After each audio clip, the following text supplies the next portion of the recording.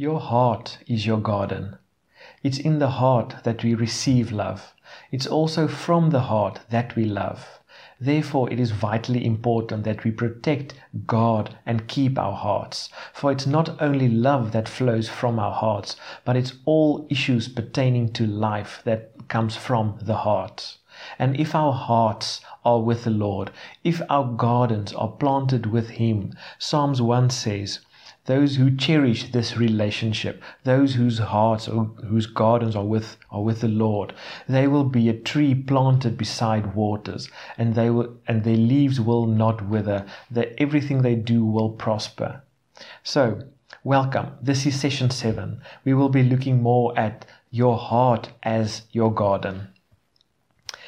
We will start off with the parable of the sower, or in fact the explanation of the parable of the sower. And we find this in Matthew 13. I read from verse 18. Therefore, hear the parable of the sower. When anyone hears the word of the kingdom and does not understand it, then the wicked one comes and snatches away what was sown in his heart. This is he who received seed by the wayside. But he who received the seed on stony places, this is he who hears the word and immediately receives it with joy, yet has no root in himself, but endures only for a while. For when tribulation or persecution arises because of the word, immediately he stumbles. Now he who receives seed among the thorns is he who hears the word, and the cares of this world and the deceitfulness of riches choke the word, and he becomes unfruitful. But he who receives seed on good ground is he who hears the word and understands it, who indeed bears fruit and produces some 100-fold, some 60-fold, and some 30. So first of all, we find the seed being the word of God, and the seed that is planted in our hearts. It's sown literally into our hearts. So the soil or the ground or the garden in this case refers to the heart. And the seed that we hear, the word that we hear, the seed we receive is planted in our hearts. And very important in all these cases that we have just read, the same seed was sown, but some gave 100, some 60, some 30, some did not come up, some barely had fruit. The same seed was sown in all these circumstances. The only thing that changed was the ground itself. Therefore, Proverbs 4:23 that says, keep and guard your heart with all vigilance, and above all that you guard, for out of it flow the springs of life. It says guard your heart. Why? Because it matters. The ground, the soil matters. You can receive good seed, but if the soil is bad, it won't bear fruit. We need good soil. So, let's go. Luke 6 verse 45. A good man out of the good treasure of his heart brings forth good, and an evil man out of the evil treasure of his heart brings forth evil. For out of the abundance of the heart his mouth speaks. So the seed is planted in our hearts, and this seed becomes a tree, and this tree bears fruit, and this fruit is seen by the people around us. Now, just think of this. Earlier we said that all people have rivers flowing from them, but not all rivers are good. This is the exact same thing, but this time with fruit. All people have a tree planted in their hearts, and all hearts have fruit. And all hearts' fruit can be seen by the people around them, but that not all trees and all fruit are good. You've heard this phrase many times, where someone would say, now we see your true colors.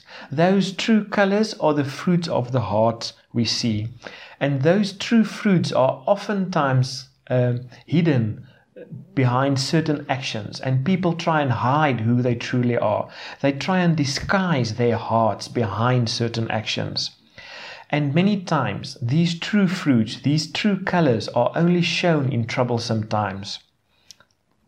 So, people will see where your garden is planted, what is truly in your heart. The fruit of your heart will clearly be shown in troublesome times, because that is where you lose your effort, your focus on guarding the image people have of you, and you start breaking down and become vulnerable, and your heart itself starts showing, and people can start to see your true colors. And those true colors are the fruit that is bare in our hearts.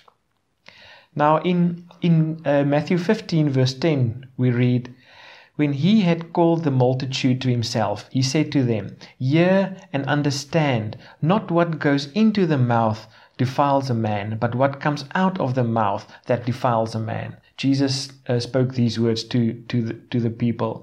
He said, it's not what goes into your mouth, but what comes out of your mouth. For what goes into your mouth, what you eat, what you do, is not what defiles you. It's not in the doing, it's what comes out of you. And then in verse 16, Jesus spoke to his disciples and he explained this. He said, Matthew 15 verse 16, "So Jesus said, 'Are you also still without understanding? Do you not yet understand that whatever enters the mouth goes into the stomach and is eliminated?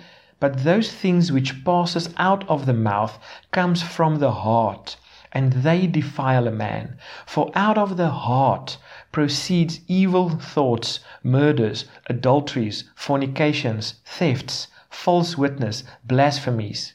These are the things which defile a man, but not eat with unwashed hands does not defile a man.'"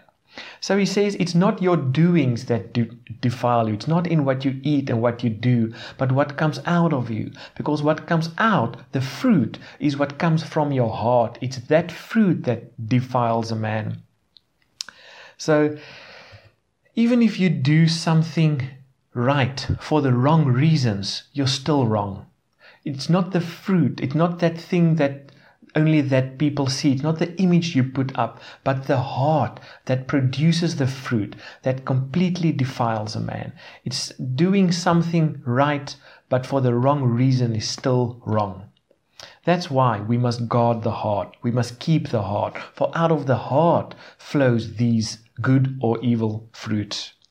Now in Matthew 7 verse 15 we read, "Beware of false prophets who come to you in sheep's clothing, but inwardly they are ravenous wolves. You will know them by their fruits." Once again, "Do men gather grapes from thorn bushes or figs from thistles? Even so, every good tree bears good fruit, but a bad tree bears bad fruit. A good tree cannot bear bad fruit, nor can a bad tree bear good fruit." It simply says, if you don't like the fruit, you cannot change the fruit. A good tree can only bear good fruit, and a bad tree can only bear bad fruit. If you don't like the fruit in your life, if you don't like what is coming out of your life, or what people see in your life, or what you represent in your life, you can't change the fruit in your life. Have you ever seen an angry, bitter old man trying to be friendly? Have you ever seen someone with depression trying to keep up a smile? Even if they achieve this, it never lasts.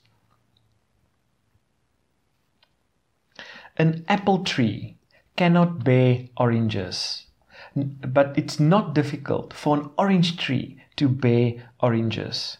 And this is where the frustration comes in. Are you frustrated with life? This is many times where the frustration in life comes from.